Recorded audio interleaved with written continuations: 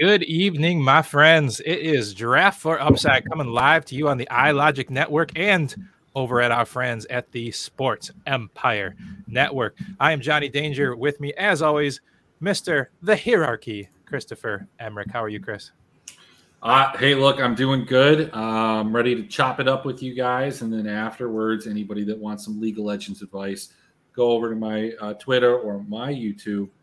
It'll be on this one as well. Hey, it's the Shark Cove back for Worlds. I dig it. And special guests with us tonight. We've got two of them. We got Coach White over from drroto.com and Jayson Braddock, of course, from the Houston Football Show every Tuesday night. How are you guys? Doing good. Appreciate you guys having me on. It's been a while since I've seen Chris. Looks like the shipments of steroids have really picked back up. No, I'm just kidding. Chris, you look great, man. I've been seeing all these guys late 20s, early 30s here lately that just have put on muscle. Is there a new secret or is there just a fitness craze going on? I don't know, man. I'm in my late 30s. So, you just gotta have the genetics and eat the protein and lift the weights. Nice. Coach White, man, your hair, brother, it's looking glorious. Oh, yeah, man. Rocking the flow. I like it. Thanks, man. I appreciate it.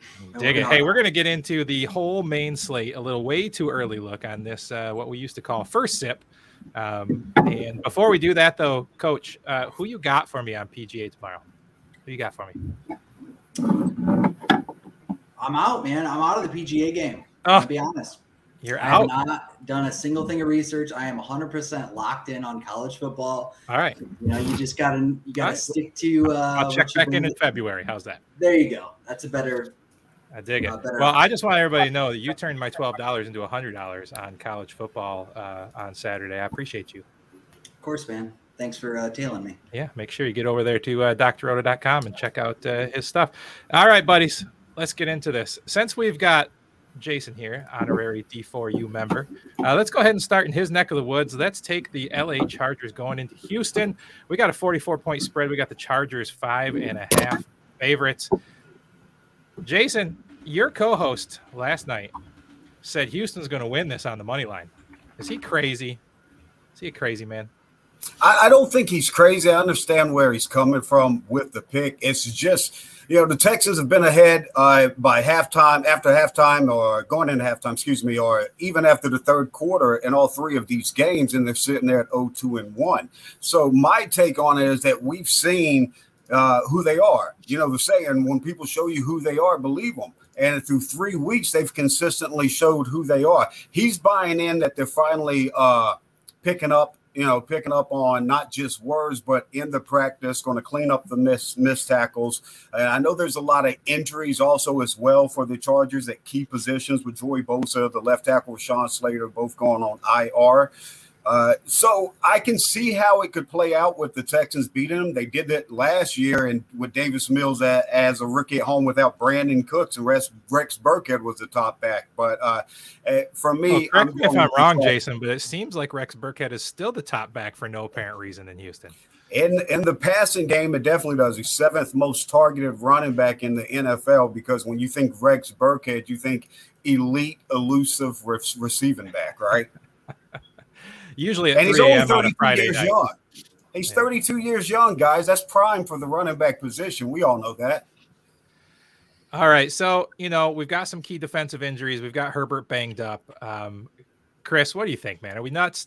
Does Houston have a chance here? Is Brandon Cooks going to just tear one off for us? Yeah, I mean, from a fantasy perspective, I think that the only guy that I'm really interested in this game is Brandon Cooks. I think Houston has a real legit shot to win. And I think what we've seen is that if you want to bet the game, it's all over TikTok. There's a lot of guys talking about this. You just take the money line.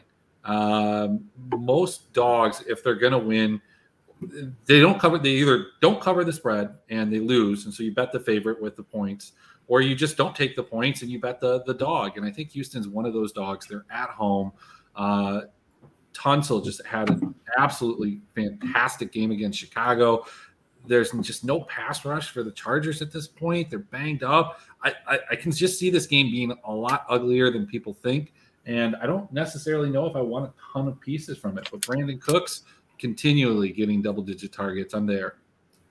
On the other side, Al, we got a little bit of a banged-up Herbert, but Mike Williams still managed to pull a good game. Eckler's been okay. Is this a game you're looking at to stack at all, or are you just maybe taking Eckler and take a Cooks and call it a day and move on? Well, at my first look, I actually locked in Herbert and Keenan Allen as my stack. I don't know if Allen's coming back or not. Looking at who Houston has played, I mean, Indianapolis, which is an in-division rival, they know how to game plan against them. It's been the Bears and Denver who have been atrocious on offense. They haven't played a real air raid offense. So why don't we think that Herbert at sub 10% ownership can win us a tournament? I mean, I actually thought it was a great play. Listening to you guys, I don't know what the hell I'm talking about apparently, but I love Herbert and Keenan Allen if he's back this week. Hey, one of Chris's signature plays is stack the injured guys that are probably going to play because it saps some ownership off of them. And if you're right, you can win big. Yeah, the problem, I mean, and maybe this is where you get the Chargers at the lowest ownership that you probably will see from a team of their caliber, the hype that they had coming in. It's just all of these different injuries that they have, the way that they're using their players, like Eckler is just not playable in DFS. You're probably looking to either trade or trade for him, depending on how high or low you are on him in seasonal. I don't hate it because Herbert at 7K certainly has the ceiling that some of these 8K quarterbacks have, and almost all of them are priced up. So it is a step down, but it's a risky play, but maybe it'll pay off. All right, before we move on, Jayson, one more thing. The Texans have pressured the quarterback more than any other team in the first 3 weeks. Is that a fluke of who they played, or are they going to put the pressure on Herbert too? It's a little bit of both. Jerry Hughes tied with Khalil Mack and a couple other guys, second in the league with sacks. First sack high with 4. Only Alex Highsmith with 4.5 has more, and they both play each other this week, meaning Khalil Mack and Jerry Hughes. You got Grenard on the other side as well, but they just haven't been able to stop the run. They're the worst team as far as missed tackles, and it's not even close as far as the second team is concerned. So they do catch a benefit getting the Chargers here. As Chris mentioned, Eckler's been unplayable. I mean, he's the worst yards per carry at 2.5 in the NFL right now. And so his only saving grace has been with Herbert injured. He targeted him, I think, 8 times last week. I want to say he's the most targeted running back in the NFL with 22, if I'm not mistaken, speaking on Eckler. So he still has value in that aspect, but not in the running game at all. They're 32nd in rushing attack. So the Texans get a break because they're one of the worst stopping the run. The passing game is going to be key here. My only question to Coach and to Chris and yourself, Danger, is how concerned are we with the fractured ribs? Because he definitely didn't play like himself last week and did look for the underneath routes a lot. I'm pretty concerned. That's kind of where I'm at on this game. It's just there's a lot of question marks. I think that there are just definitely some other spots that I prefer to go to, but I wouldn't hate anybody taking some shots on the Chargers. I mean, it's definitely a high risk, high reward type of situation. Fair enough. All right, let's get the next game boring out of the way. We got the Chicago Bears heading to the New York Giants, 2 of the slowest paced teams out there. I said at the beginning of the year, Barkley was going to be better than Kamara. And so far, it's been pretty right. I like Barkley. I was really in love with Sterling until he blew his knee out. I don't know. Anything to love in this game besides Herbert if Montgomery sits and Barkley is always for the Giants. Anything interest you here, Al? What do we know? Oh, go ahead, Al. My bad. Well, no, I mean, do we know if Kadarius Toney's going to play? Because, I mean, that's where the targets go, right? They can't trust Galladay. He can't separate. He's dropping passes in the open field. I mean, at 4,100, Toney, even if he gets 6 targets, catches 5 of them for 40 yards and a touchdown, you're hitting value. That's not what you want in a tournament necessarily. But they have nowhere else to go with the ball outside of Barkley. And the Bears have been gashed, on the ground so often they can't, expect the Giants to just run. Maybe that's what the Giants want to do at the end of the day, but I mean, Chicago's good enough to stop a ground game if they know that's what's coming. It's just, I don't really know where to go. This is an ugly game. It's kind of one of those games I kind of just cross off. But if I'm looking for value anywhere, it's Kadarius Toney if he suits up. Fair enough, Jayson. Bellinger. What do we know about weak quarterbacks that don't have a lot of weapons? They're going to throw to the running back out the backfield. They're going to throw through the tight ends. You could get a jump tight end to a jump touchdown, to a blocking tight end. Well, this is their top guy, but he's not a household name. But we saw this past week, Daniel Jones will go to him. So if I'm on anyone in this game, you've got Richie James, you got Seals, different guys that could give you some PPR value at how low they're going to be priced. But you're risking it with that. I think probably the tight end position and getting the value there. Bellinger's probably, 2,500? He is 2,800. Okay, 2,800. Well, do you know Chris likes his cheap tight ends, or at least he had the first 3 weeks, but Granson hasn't come through on you. Are you on Bellinger at all? I was on Bellinger in week 1, and he didn't come through that week. But, yeah, look, I think the only plays that I would even remotely consider would be Bellinger and maybe Richie James. I like Toney too, but even if Toney plays, how long does he play? He's a guy like Sterling Shepard that just gets hurt consistently. I mean, the guy has been hurt more his NFL career than probably more than the Chicago Bears have attempted passes. So I'm just not there. I'm not there in this game. It's a 39 total. It's ugly. Probably better places. I can agree with that. Is one of the better places the Seattle Seahawks coming to Detroit? Is this a bounce back win for Detroit? They have put up third most points in the league so far. Swift probably going to miss the game, right? Jamal Williams steps right in. St. Brown get hurt too, a little dinged up or not? Yes, all three. They've got 3 wide receivers that were either limited or didn't practice today, and St. Brown, Josh Reynolds, and I don't know if it's Chark or not, but yeah. So I mean, if you're on, and then even Hawkinson at tight end is banged up and didn't practice today. So yeah, another thing like the Giants, if you're on the Lions at all, I think you're going cheap. Yeah, I'm a little concerned here. I mean, the Seahawks looked like they were kind of putting it together. Lockett's having a good connection with Geno Smith, and I'm made several bets the Lions wouldn't win more than 6 games. So I kind of need a home loss here. Chris, what do you think? Yeah, I think the Lions are going to win this game, but I don't think it's going to be it's not going to be one that gets you a ton of fantasy love. I mean, Jamal Williams is going to be massive chalk, but I mean, I've got him projected around 25% right now, and I don't know if I really want that. Man, it's tough. I mean, he's done well outside of in the role that he has in vulturing a couple touchdowns, but I think we saw a couple times last year, pre-Green Bay days, there were a couple of games where without Aaron Jones, he showed he could be an RB1. But in Detroit, that just necessarily hasn't been the case. He's priced up to 6,100. I'd love to play Amon-Ra St. Brown if he's playing. I was the biggest Tyler Lockett guy in the preseason shows that we did. And I mean, I might stick there. I might, because I think Metcalf is going to get the tougher matchup. And I think Tyler Lockett's my play here. I don't want to stack it though. No thanks. Oh, I think Tyler Lockett's going to find his way into a few lineups. Let's keep moving down the road. We've got the Jacksonville Jaguars and the Philadelphia Eagles, 2 kind of surprises on the year. The Philadelphia Eagles have been outstanding. The Jaguars have proven that they just needed to shed Urban Meyer.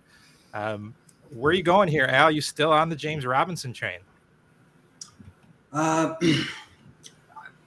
don't see why not. I mean, James Robinson has been elite production like he was 2 years ago. He's busting off 35-plus yard runs in multiple games this season. He's seeing receptions out of the backfield. Obviously, it's a little bit scary because ETN is bound to burst one of these games. But 6,400, if we get Jamal Williams at 25% ownership, I will 100% play James Robinson over him at $300 more. And we're looking at maybe 8 to 12% ownership there. What do we think? No, he's gonna be sub 5, sub 1, maybe. James Robinson's not going to be owned. I guess the concern I have with James Robinson is that the Jaguars have seen a lot of positive game scripts, probably more than they've seen in quite a few years. And I don't know if that they're going to get that same positive game script going into Philadelphia against this high-powered offense. So I think that this could be a time to pivot over to ETN. And I think you're going to hear that chatter in the industry. I feel like that. Look, there's a lot of people out here that love ETN. I've been told that he was really good for a long time. I just don't know if that's the case or if it's going to translate. And this has got to be that game for him. So that's where I'm kind of out on the running back situation in this game. I'm still in on Zay Jones, Jason. There you I go. like Zay Jones a lot. You took the words right out of my mouth. I think 2,400 less on DraftKings than Christian Kirk. I want to say Kirk's at 6,600. Zay Jones at 4,200. Darius Slay, I don't think he practiced today. He's banged up. That'd be a break for Jacksonville, but I hope he plays because I think he would take more of the reps against Christian Kirk, and that would just be even more advantageous for Zay Jones. But I love the value here at 4,200. Chance to get double-digit targets again. Yeah, quite frankly, I think you could play both. I think you can play both of them with Trevor Lawrence or with Jalen Hurts, and then run it back with either Devontae Smith coming in around 8% ownership or AJ Brown right now looking at 18% ownership. So this is a game that I do really, really, really like from a game stack kind of approach. Yeah, I like it too. That probably changes your mind. So I'll let you know how that goes Sunday morning. You've been running good, man. I haven't for like a year and a half. So whatever. Yeah. All right. No, it's been all right. It's been a year, really. So It's true. It's true. All right. Let's keep on moving down the list. We have got the New York Jets coming to the Pittsburgh Steelers. At what point, Jason, do they give up on Mitch Trubisky and just hand the ball over to the next man up? I obviously don't think they buy into Kenny Pickett as being the guy so much to the point that you've got to throw him in there. So they're going to keep trotting Trubisky out there until it gets to the point where it's just like, hey, at this point, what do you have to lose? Najee Harris is worse in the league right now in yards per touch from scrimmage. So the running game's not there for you. He still gives you value in that PPR attack. George Pickens, just by the explosive plays that he can give you, he's still going to make those rookie mistakes. He can always have a game where he just explodes on the scene here. But it's like defenses have really keyed in on taking Freiermuth away. And on the outside, Deontay Johnson has a tough matchup with these Jets corners that have really started to develop, and obviously with the addition of the rookie Sauce Gardner. So there's nobody on Pittsburgh's side of this that I'm really big on, and I'll be honest with you, I'm scared on the Jets side because what we've come to know with the Jets' identity through the first 3 weeks is going to completely change when Zach Wilson comes in. He's a completely different quarterback, and so we can't trust those targets to Garrett Wilson. We can't trust those targets to Tyler Conklin. What do you think, Cal? You think you got to be out on the Jets and see how they do with Wilson first, or you just go ahead and stick with how hot that offense has been? No, I think Wilson's taken notice of the other Wilson. How could you not? I mean, the kid's route running is incredible. He hasn't missed a beat since Ohio State. I did have Conklin in until I figured out Zach Wilson was playing, and I did take him out of my original first look lineup. Because I don't trust those targets. Flacco is always looking for that safety blanket. He has throughout his entire career. So I'm out on him at 3,600, but I still like Garrett Wilson at 5,400. I truly think he's an elite talent, and we're going to be saying his name a lot in the coming years. Chris, care to weigh in on the Hall-Carter debate that we have every week? I think last week, Breece Hall just out-snapped him. And that was the big thing for the Michael Carter thing, is that he was getting 60% of the snaps. Some of those days he was getting more of the targets, other days he wasn't. But if this turns into a 50-50 or he's getting less of the target or less of the snaps, then obviously you have to go to Hall. But the one guy that I definitely have some interest in is Deontay Johnson. This guy continues to get double-digit targets. Doesn't do a ton with them, but I think that's going to change at some point.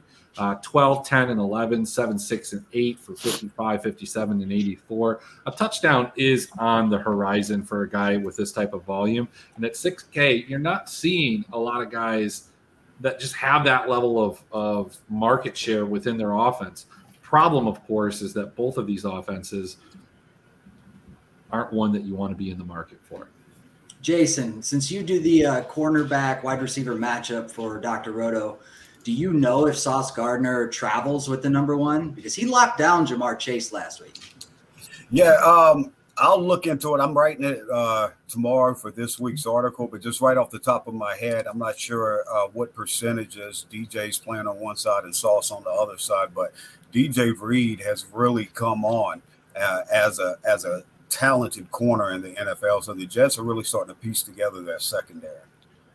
And then one more question on this. So I'm kind of interested in Claypool, and I don't like him just in general. I don't think he's that talented, but the Jets have been gashed through the slot. So did Amari Cooper, when he was playing for Cleveland, did he line up in the slot at all? Do you know during that game? In the Cleveland game, did Amari Cooper line up in the slot? Yeah, he took percentages. I don't know right off what the percentages are. Excuse me. I can include in that article tomorrow and everything, but I'm not sure right off. But as far as the Steelers receivers, they move around quite a bit as well. So, Chris's point about Deontay Johnson's targets, they can get them into advantageous matchups. If you're playing upside there and taking the risk reward, then I think, George Pickens, obviously only 3 catches on 7 targets last week, but those targets are going to continue to come in because in an offense that lacks any explosion, he's that one weapon. Yeah, the reason I asked is because Tyler Boyd and Devin Duvernay both line up in the slot, and they tore up the Jets, both those wide receivers. So, at 4,700, Claypool could end up being the guy that pulls down 1 or 2, and this is the game everybody's beating themselves up on. They jump on him next week, and he doesn't do a damn thing like Chase Claypool does. Yeah, I think I'd rather Elijah Moore at 4,800 than Claypool at 47 in the same game. But I see the reasoning and rationale you have. Yeah, I lean towards Chris on this as far as that connection that Zach Wilson hasn't played a regular season game with Garrett Wilson. So, he's got the chemistry's real in football and in all of sports. He's got that. He's coming back in with that rapport built with Corey Davis and even more so to Elijah Moore. So, between that conversation, I'd feel more comfortable. I see your point. I think Boyd only had 5 targets last week and did big things with it. You would need Claypool to do big things because I think each week he only has 6 targets. That it's not going up or down. So, his role's his role. Sure. Yeah, and I guess, if you're playing guys like Zay Jones and you're going to play like a Mac Hollins if Renfro is still out, and I don't know what the deal is with him, you've got some value built in there. But since we just dogged on Claypool, just, book it. Let's say he's going to score a touchdown now because that's just how it goes, right?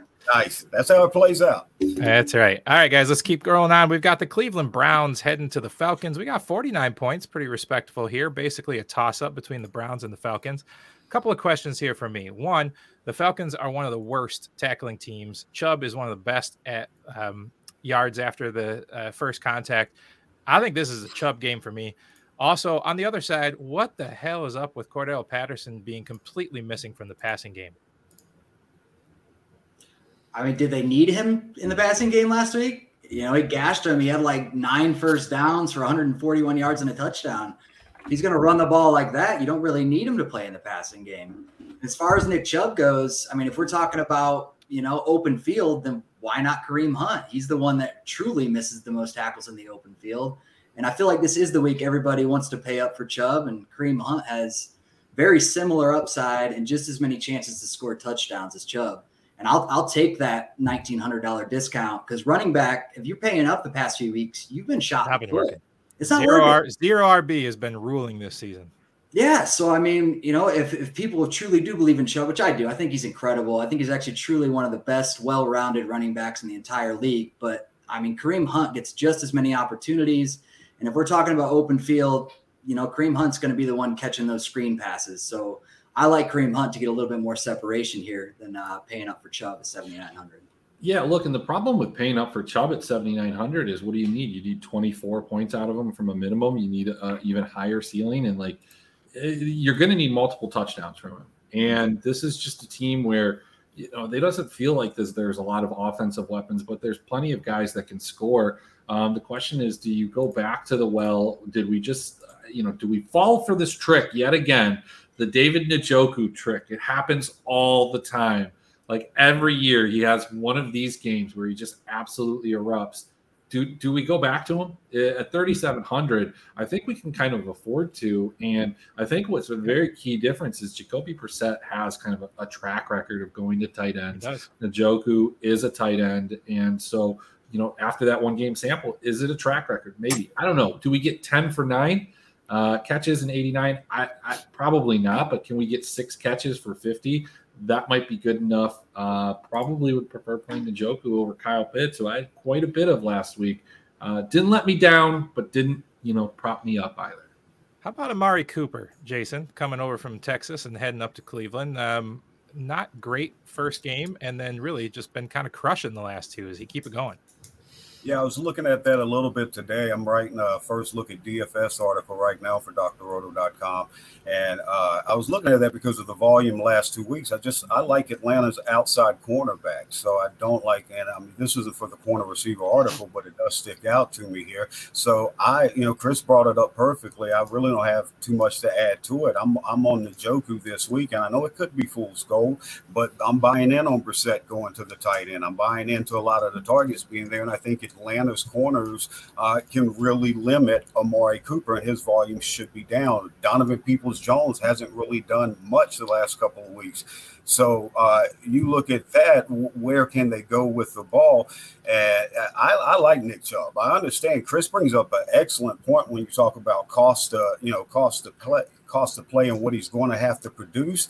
I do like Nick Chubb, but his point is excellent, and you blend it in with Coach. As far as what Al's saying, Kareem's getting double-digit carries every week. Now, Chubb's obviously doing more with those carries, but they're not going to overwork them. So whether it's a blowout or not, they're not going to give them that extra work. So I don't think you're going to get that return on investment at that price point, for both reasons stated by Al and Chris.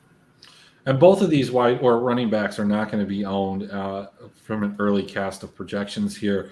The one guy that we kind of glossed over that I really do like, Danger. What about your boy Drake London? It's not my boy.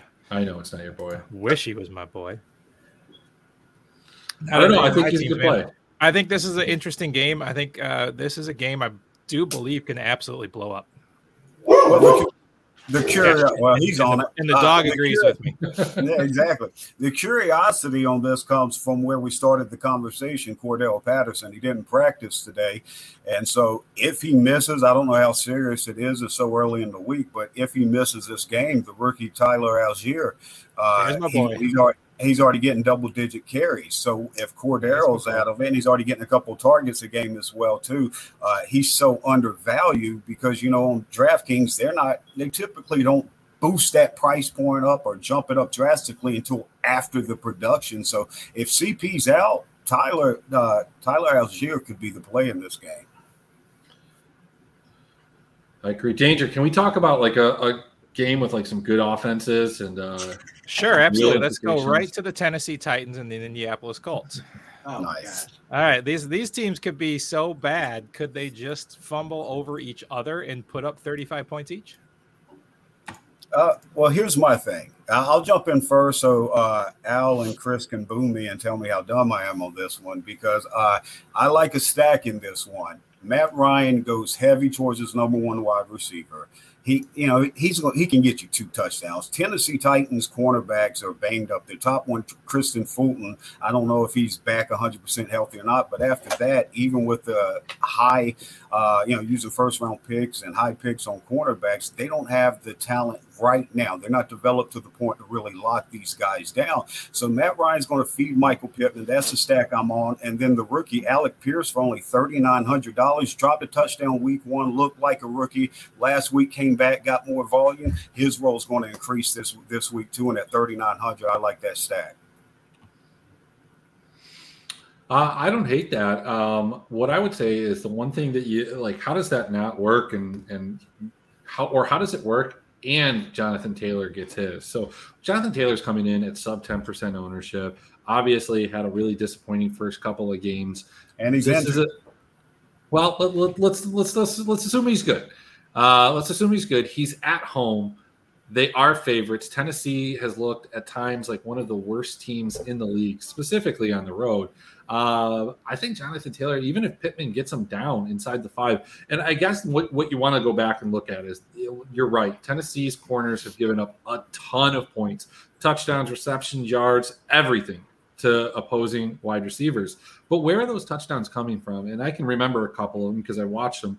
It felt like they were kind of inside the 5, inside the 7, maybe even inside the 10. I don't know. But in that area, the green zone, as some would call it, that for Indianapolis feels like they might be giving a couple cracks to Jonathan Taylor. I would not be surprised if Jonathan Taylor scores those 3 touchdowns that we were hoping for Nick Chubb to score this week against Tennessee.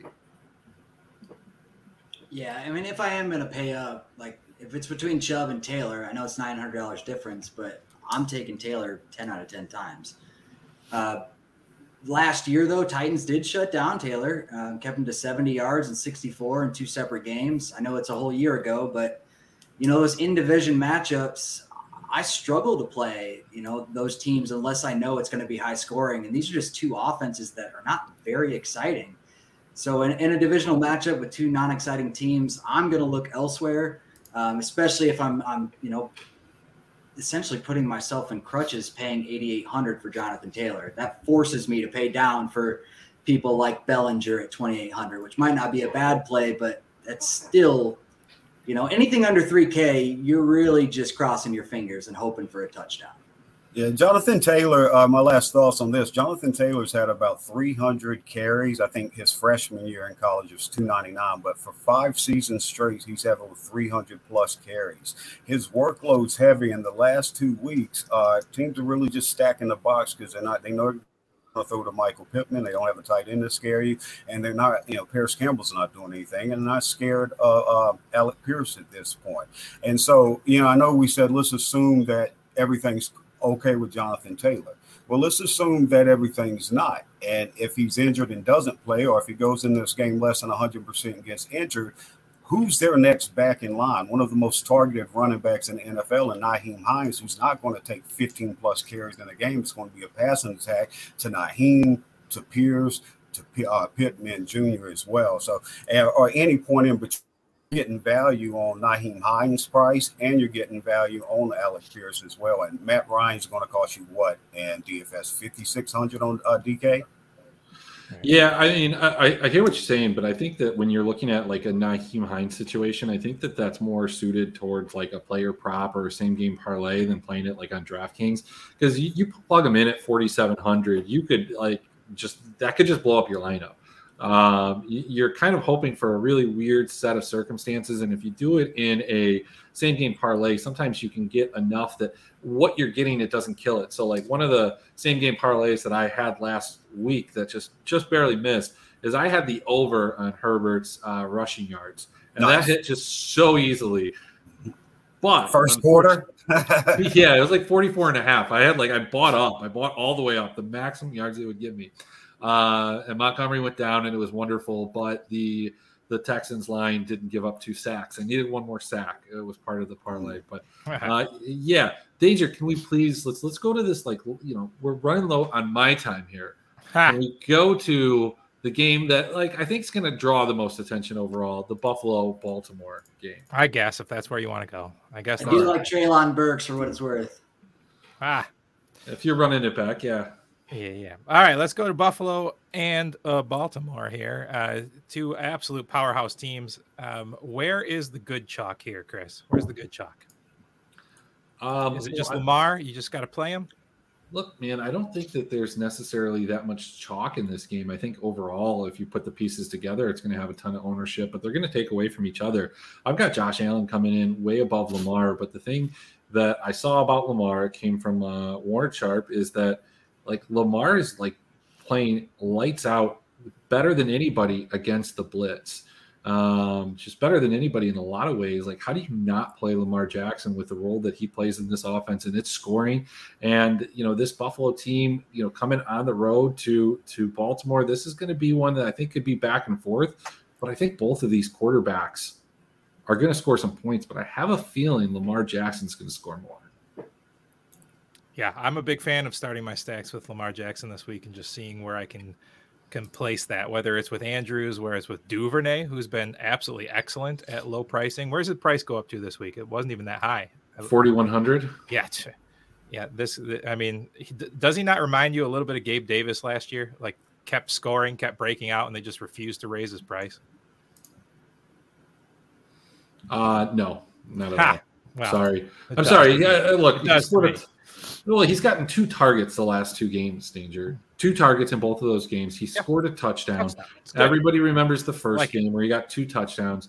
I don't think that's the guy. I mean, look, I don't hate if you want to put him there and hope that he gets a return touchdown and hope that maybe even like Josh Allen throws an interception or short arms the ball and Baltimore scores another touchdown there and you get some like double touchdown on the defense type of side. But I mean, I think that this is a pretty, isolated kind of where you want to attack as Baltimore. You're playing Rashad Bateman, you're playing Mark Andrews, and then you're making some decisions on the Buffalo side of things. Do you want to continue to just pump it with Stephon Diggs, or do you want to go to Gabe Davis, who is 6,600, and that's just really expensive. That's a lot for a guy who he himself is not getting that type of volume right now. 6'5". I mean, look, he's 6,600, guys, getting 5 or 6 targets when we were talking about Deontay Johnson on a team that's projected to score 1 less touchdown. I know that their ceilings are a little bit different, but Deontay Johnson's getting double the targets at $600 less. And where's Singleton's price right now? He's a guy that's been just getting it kind of done. 5,900. Yeah, that's great. Sub 6 for that guy. Yeah, I like Isaiah McKenzie in this one. Early on in the season, you didn't know if it was going to be Jamison Crowder, or if it was going to be Isaiah McKenzie, who's going to be that guy to replace Cole Beasley. This last week, McKenzie got 9 targets. I think Jamison Crowder, which this is crazy for him, he doesn't have that chemistry with Josh Allen. I think his catch rate's only like 50% right now. You're talking about for a slot guy, that's insane. He has that chemistry for whatever reason with Isaiah McKenzie, and he's priced so low. I like McKenzie in this, and like Chris said, I like both quarterbacks, Lamar Jackson and Josh Allen, and I would pay up for Stephon Diggs and come back with Isaiah McKenzie. Hey, Coach, I'm going to run 5 lineups this week, and they're all going to start with stacks of this game. Talk me out of it. Go for it, man. I dig it. Anything to add here before we keep going? Nope. Looks good, man. I mean, you can't really go wrong with this game. I'm sure there's going to be people that choose the wrong stacks and are on the right game, and just, it has that feeling to it. Like, it's going to score points, but somehow it's going to be a Baltimore fullback that ends up catching one of Lamar's touchdowns. And Buffalo is going to get Gilliam again in the end zone. It's going to be a fullback. It's something stupid like that. It's just one of those games. And it is supposed to be a little bit rainy in Baltimore. I know that doesn't really affect, necessarily the play too much. But it's going to score points. It's just not going to be exactly who you expect. It's really not. And I mean, it might end up being Gabe Davis at 6,600, who's going to be the least owned of all of them. So if I would play anybody, I probably would go for Gabe Davis and then run it back. You just can't go wrong with Mark Andrews. He's playing like a number 1 wide receiver right now. So why wouldn't we do that? If we know Lamar is going to throw the ball to him and that's like his true target, then let's not pay up for Amon-Ra at 72 and let's pay for 7,100 to get Mark Andrews. Yeah, I mean, I like a Jackson, Singletary, Bateman, Andrews, McKenzie, like full-on game stack. You can mix and match with that. But I do like to take a look at the way that Buffalo played last week. Think that there's a good possibility, despite the fact that they're favorites here, that they go into this game and that they are trailing or it's relatively close and they end up having to play very similar to the way that they did last week. Only difference is, of course, Baltimore's secondary is not playing nearly as well as Miami's. But, look, they're good back there. They're NFL players. They've had time to shine, and they might shine this weekend. I think Baltimore wins this game. Yeah, I'm a little shocked that Buffalo is a 3-point favorite. So, Chris, to that point, if you do think that, Buffalo's playing from behind, kind of like they were last week, they did throw in James Cook and got him 5 targets. Any love for him at 4,600? It's not special, but like I'm saying, somebody weird's going to score, and it's probably going to pull from Singletary, and it could end up being the James Cook 1 touchdown from 4 receptions and 40 yards. No, I mean, I like Singletary at 5,900 still. I don't think that he's going to have a ton of ownership. If he can get 8 or 9 catches like he did last week and that type of – if I'm putting that together and that's what I'm thinking, That gets me almost 16 points and almost pays him off there. He's going to have those opportunities to score. Yeah, I mean, on a short slate, this is in the morning slate, so you might want to take a chance with like a James Cook there, but at 4,600, you just need so much, and it's not even like a Singletary gets hurt and James Cook gets all the work type of situation. In that type of scenario, you've got Zach Moss who's going to take some of those snaps, and so it's not a clear cut like David Montgomery goes down, Khalil Herbert scores 30-something points. All right, Chris, you trying to get? Go ahead. It's a Dawson Knox week, is what I'm hearing. Right, absolutely. I think you can play Dawson Knox. You can. Yep.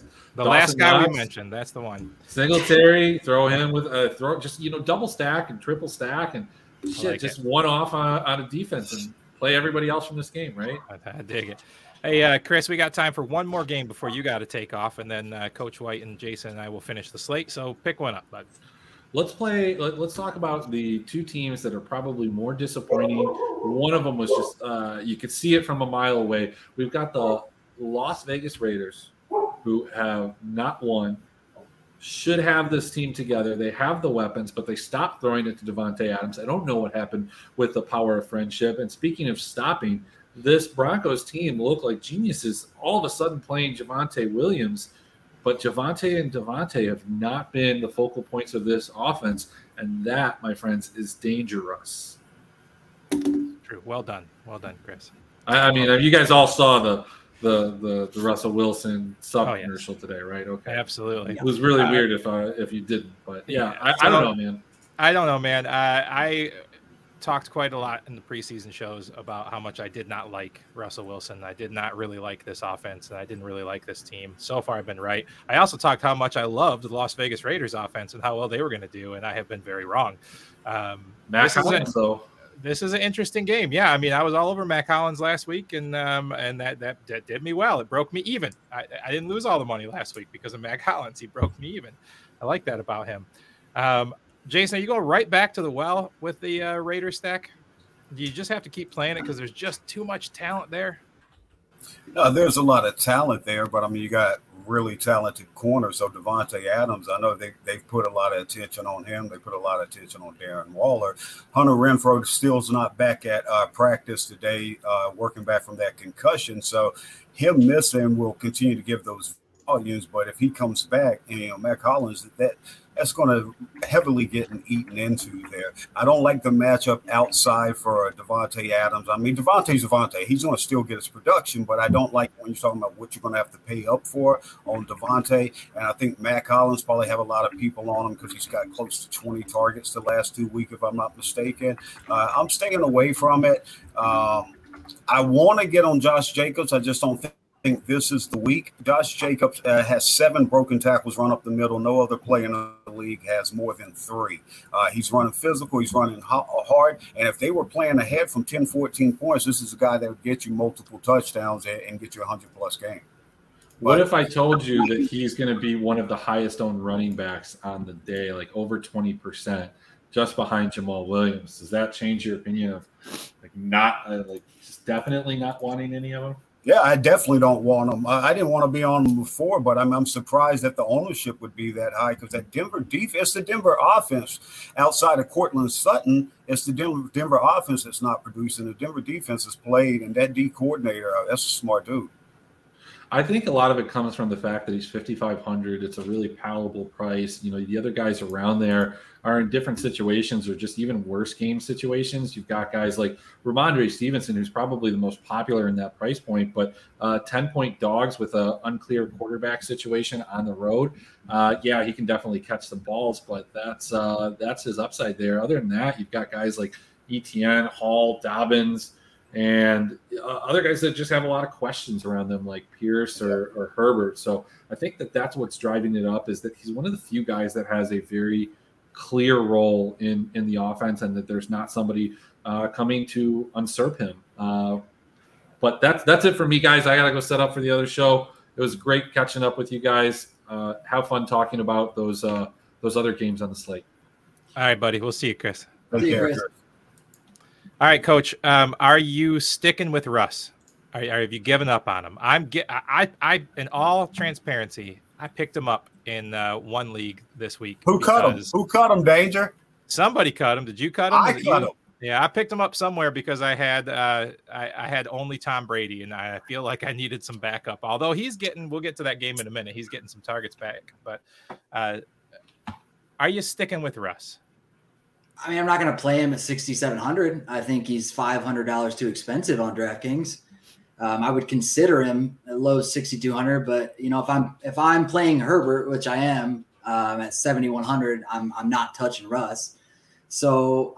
But what I do like is Davante Adams. I mean, he's matchup proof. I know Denver does have really good. I think is it Stingley, Derek Stingley Jr. Is that? No, that's true. You're talking about Patrick Surtain. So he's going to get a heavy go for Patrick Surtain. Correct. So Surtain, I mean, but who have they faced? If we really look at it, the number one wide receivers that Denver have played against are, let's see, one moment, please, hold, please. We're looking at Metcalf, who has Geno Smith throwing in the ball. We're looking at Brandon Cooks, who has Davis Mills throwing in the ball, and we're looking at Jimmy Garoppolo and probably Brandon Ayuk. Like, that's not Davante Adams. Period. 8,300 is a big price tag, but Davante Adams is purely matchup proof. And Surtain, I think it's his sophomore year. Davante Adams knows how to beat a sophomore. Period. So 8,300. If we're talking, does Carr know how to beat a sophomore? That's the problem. 100%. Carr has played terrible, but I think he knows it, and Carr is a gamer. He is 100% going to feed the ball to Davante Adams this game, and if it's between Chubb, Jonathan Taylor, and Davante Adams, I take Adams 10 out of 10 times. Yeah, I mean, they've got to win, right? They're 0-3, guys. They got to win. The only way you win is throw the ball to Davante. Out of that group, I would take Chubb this week. I like Chubb too, man. Not going to lie. So is there anything on the Denver side you like at all in this game? Or is it just Sutton? Can you play Javonte Williams? I like Sierra. Yeah. I think Javante's playable. I mean, this could be one of those games where we see him get, 6 targets out of the backfield and then finally find his 1 yard or 5 yard touchdown. And if we're lucky, he breaks off a 20-yarder. 6,600 is a fair price. Las Vegas hasn't played any great running backs yet, so sure. I don't see any reason not to play Javonte outside of Denver not being able to move the ball. But if I think Davante Adams plays well, Russell Wilson does know how to keep a game close. So if he has to air it out, he will air it out. He just hasn't needed to yet. They haven't played anybody truly competitive. Well, that's true. I thought maybe Jimmy Grapes was competitive for a minute, and then he Dan Orlovsky'd all over the place. I mean, Russ completed 45% of his passes against the Texans. So, I mean, Russ is ranking as one of the worst quarterbacks in the league right now. His only saving grace is Cortland Sutton. So if I'm on anything on Denver, it's going to be Cortland Sutton. The last 2 weeks, nobody else has been existent in the offense. He's got almost like 20 targets to Sutton. It's the only connection he has. So if I'm going anywhere on Denver's side of it, I'm going to go with Sutton on this game. I think that's the issue, though, is because Houston, like you said, they're the highest pass rush team in the league right now. Is that what you said, Jayson? Highest pressuring team. Yep. Yeah. So I mean, right now Russell Wilson's trying to be this pocket passer, and that's not who he's been. He's made his big plays on rollouts, and that's where his struggle is. Until he figures out that he can't, just stay in the pocket with this terrible Denver line. Once he figures that out, maybe he's going to watch some game tape this week and realize that, hey, maybe if I do roll out, I can find Jerry Jeudy that can break free in the open field for that 70-yard touchdown. And I don't think Las Vegas is going to pressure enough. So I don't mind Russ this week. Let's put it that way. But I would 100% take Sutton over Jeudy if we're going for Denver wide receivers. You got it. All right, let's step back a minute. We skipped over 1 o'clock games because Chris wanted to move on to the Baltimore game. Let's get back and talk about the Washington Commanders and the Dallas Cowboys. What do we think here? I mean, the Commanders are having a hard time controlling the ball. All the Cowboys want to do is really run the ball as much as they can. It's a possibility Dak comes back. Jayson, you're semi-local in the Texas area. I'm in Texas. It's a little same area, Texas. Right? Little what are you hearing about Dak? Dak wants to play. Are they going to let him play? I don't know. Cooper Rush has been managing it okay enough. He's been able to get the ball, 2 CDs, something Dak couldn't do week 1. When you look at ESPN stats, I believe it's the ones they're the ones that put it out. expected completion percent and completion percent, only Trey Lance was worse than Dak Prescott this year before Dak got injured. And so Dak wasn't playing great. So I think they probably wait and let him get 100%. Now, if he comes in and demands, hey, I want to play, I'm ready to go, then, yeah, I think you give your franchise quarterback the right to go ahead and go. But the one I like in this game, I like Pollard. I think at some point he's going to overtake Zeke this season. And I think we're right there at that fringe. So I'd rather get there early than late. I like Tony Pollard. And, the other side of it. Oh, man, help me out here, Danger. Gibson, yeah. No, not Gibson. Curtis Samuel, excuse me. 5,700 on DraftKings. Yeah. Curtis Samuel's getting double-digit sucking up targets. Carson Wentz has thrown 40-plus receptions 3 straight games. I don't care if he throws a pick or anything else. If I'm on the wide receiver, I love the volume, the 40-plus target, 40-plus pass every week from Wentz. And I like the 10-plus from Samuel at 5,700, man. If he punches you in a touchdown, you got something going. You're onto it there with Pollard, man. I mean, the guy has been the most efficient, like, first and second down runner in the league this year. And They think of him as this kind of the public thinks of him as this kind of like scat back, catching back, but the dude's been insanely efficient on first and second down. Right. So if it weren't for Zeke's paycheck, he'd already be sitting behind this guy. 100%.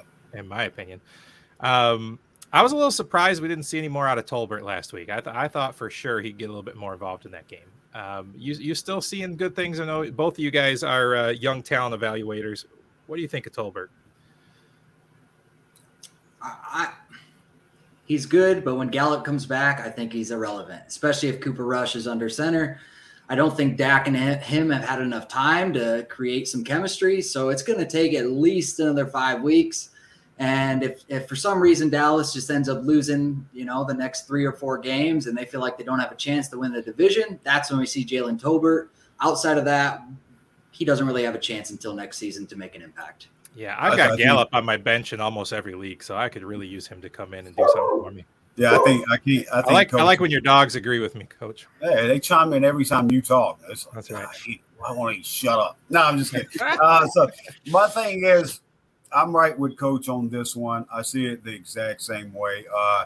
The guy that's really impressed me because he came in and he was a possession receiver, and this was like about 5 years ago. I remember evaluating him like, he might have to move the tight end, and they were working with him kind of doing more blocking drills, more of a blocking wide receiver. He's more streamlined now. His body looks different. He's running better routes. He's catching. He's creating separation. That's Noah Brown. So I think his development, the Cowboys have done this. They'll sit on wide receivers and let them develop over time. They've got a guy on the practice squad right now that I think Houston should go out and sign, and Brandon Smith. He's 6'1" with a 6'10" wingspan. We're talking like NBA plus minus wingspan, So he'll probably be the next Noah Brown. So I like what they've done with Noah Brown. You got CeeDee Lamb killing it with Cooper Rush.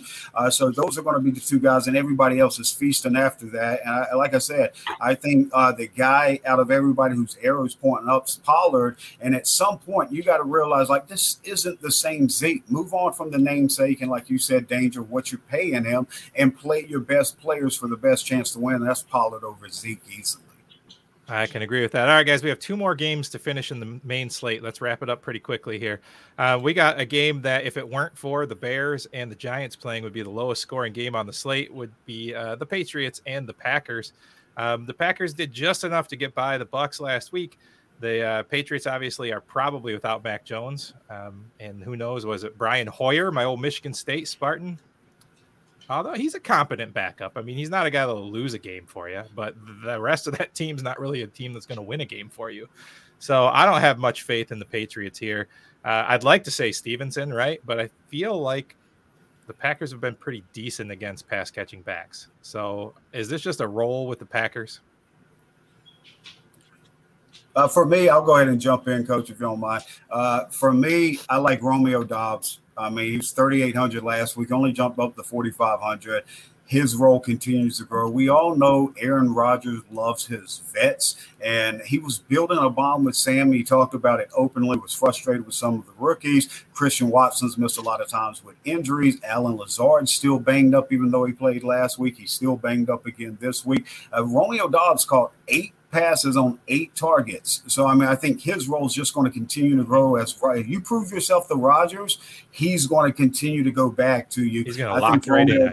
Too much of a value. And Rodgers still loves his vets, but I think that vet is going to be at the tight end position, Robert Tonyan. I think he relies on him a lot more with this weaker wide receiver core. And Coach, the fun game this year has been picking between Dillon and Jones each week. Is it a Jones game or a Dillon game? It's a stay away game for both of them. Honestly, I don't like it. I don't like the game as a whole. If I'm playing, I think it's going to be very low paced.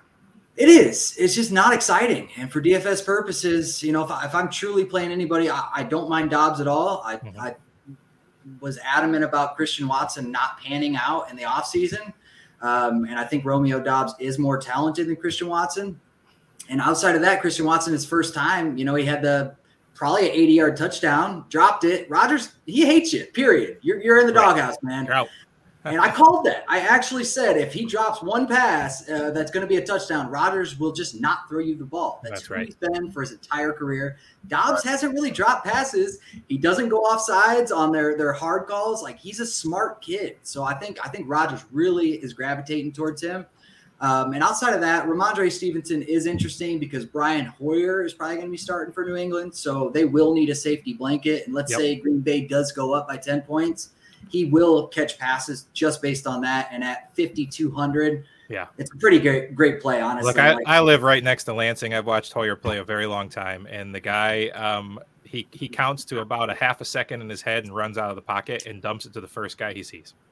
Well, that's a great point, y'all, because like what we saw with Flacco, these guys aren't great.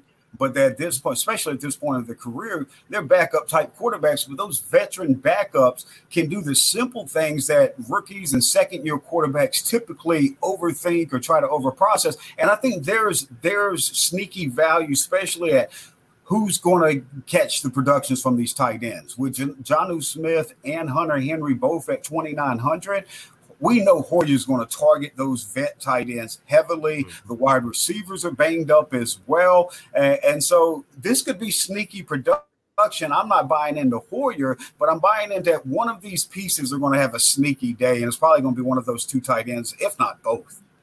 Yeah, I can get behind that. All right, last game on the main slate, guys. We got Arizona Cardinals going to the Panthers. Is this finally a game that Kyler puts together? I think he might get Rondale Moore back. They're desperate to get Hopkins back.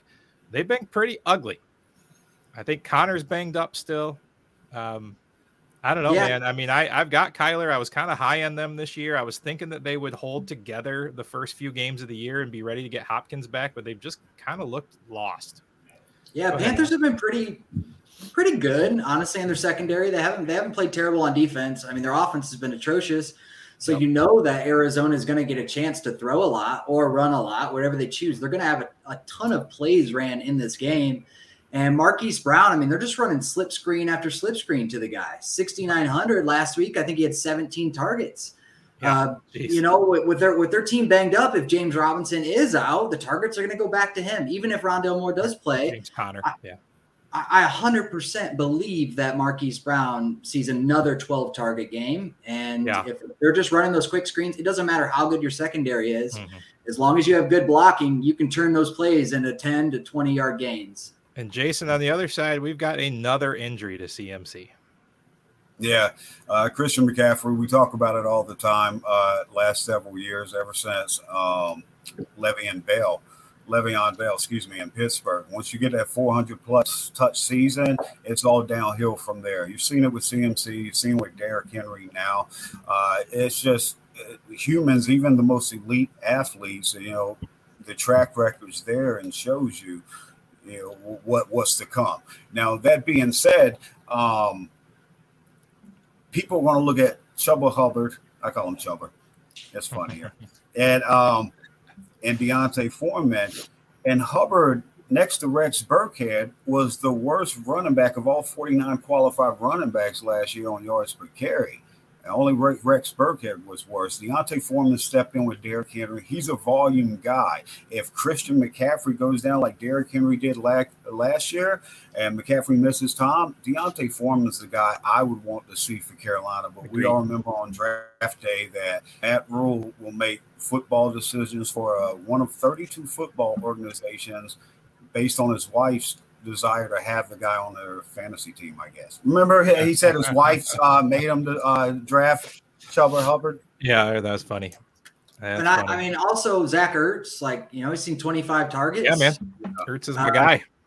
Especially because you were talking about the injuries. Rondale Moore might be coming back, but Greg Deutsch, who's been a pivotal piece for them, he showed up on the injury report today. So there's so many guys down there. The only thing to worry about with Marquise Brown is if J.C. Horn mirrors or shadows him and he's 100% healthy, that could limit you to go there. But like Coach said, I mean, who else are you going to throw to at this point? Because even if Rondale Moore's coming back, especially with all the injuries at wide receiver, I seriously doubt he's 100%.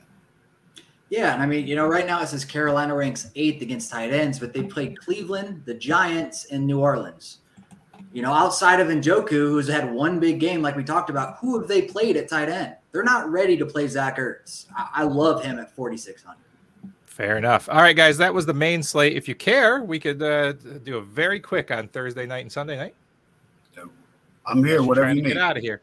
All right, so tomorrow night we've got the Dolphins and the Bengals playing. I was actually a little shocked to read that the Bengals were 4-point favorites at home because the Dolphins have just been explosive. But then I started kind of getting into it, and I actually submitted an article for the first time to draught.com because I wanted to talk about it. And I called it Bengals win. Look, man, I'm just looking through these stats here. Thanks to our good buddies at Inside Edge from your show there, man. That remarkable tool is freaking amazing. So shout out to Inside Edge. I know they're not listening, but it's fine. Man, what did I pull up here? I'll just read the article. I said Cincinnati might get some scoring done in this game. They're the third best in possession in their opponent's field, while the Dolphins are fourth worst in plays allowed in their territory. Mixon has been totally disappointing, but the absolute strength of this game is probably going to be dump offs. I think is going to happen a lot. I think you're seeing Mixon more involved. I think they've got to get him more involved. And let's talk about Tyler Boyd. 3rd in touchdowns per receptions this year, 4th in yards after catch this year, 7th in yards per target this year. He's being underlooked. I was gonna recommend him because Isaiah McKenzie just went off in the slot. Week before that, Devin Duvernay went off for the slot for Miami. I mean, why not Tyler Boyd? Especially if T. Higgins is still battling the concussion that he. That's super hard. This is a get-right game by the Bengals in my mind. And their strength on the defense is shutting down wide receivers. They're one of the best on yards after stopping yards after the catch, and that is how Miami thrives. Can I throw you guys a curveball here? Yes, you can. What we saw last week, like we're talking about Tony Pollard and Ezekiel Elliott, I think we're seeing the same thing happen to Cincinnati. I think Samaje Perine is going to overtake Joe Mixon. That may sound crazy. They're comfortable. He's been in the building for years. Joe Mixon is averaging 2.8 yards per carry. In every statistical category across the board, he's ranking poorly. He's also in the passing game. The catch rate's not there. He's only got like 13 receptions on 20 targets. The efficiency's not there. With Perine, who they're starting to get more involved, and I think he also got 5 targets week 1. He's caught 6 of 8. He's getting more yards per reception. They're comfortable with Samaje Perine there. I think we see, just like last week when Mixon had 12 carries for 24 yards, and then P-Rod came in for like 9 for all around 50.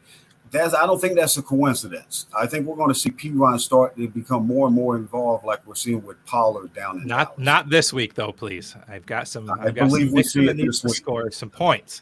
To finish my thought on that, Jason, Waddle and Hill have been awesome. But here's the deal. Cincinnati has held opposing receivers to 1.6 yards after the catch.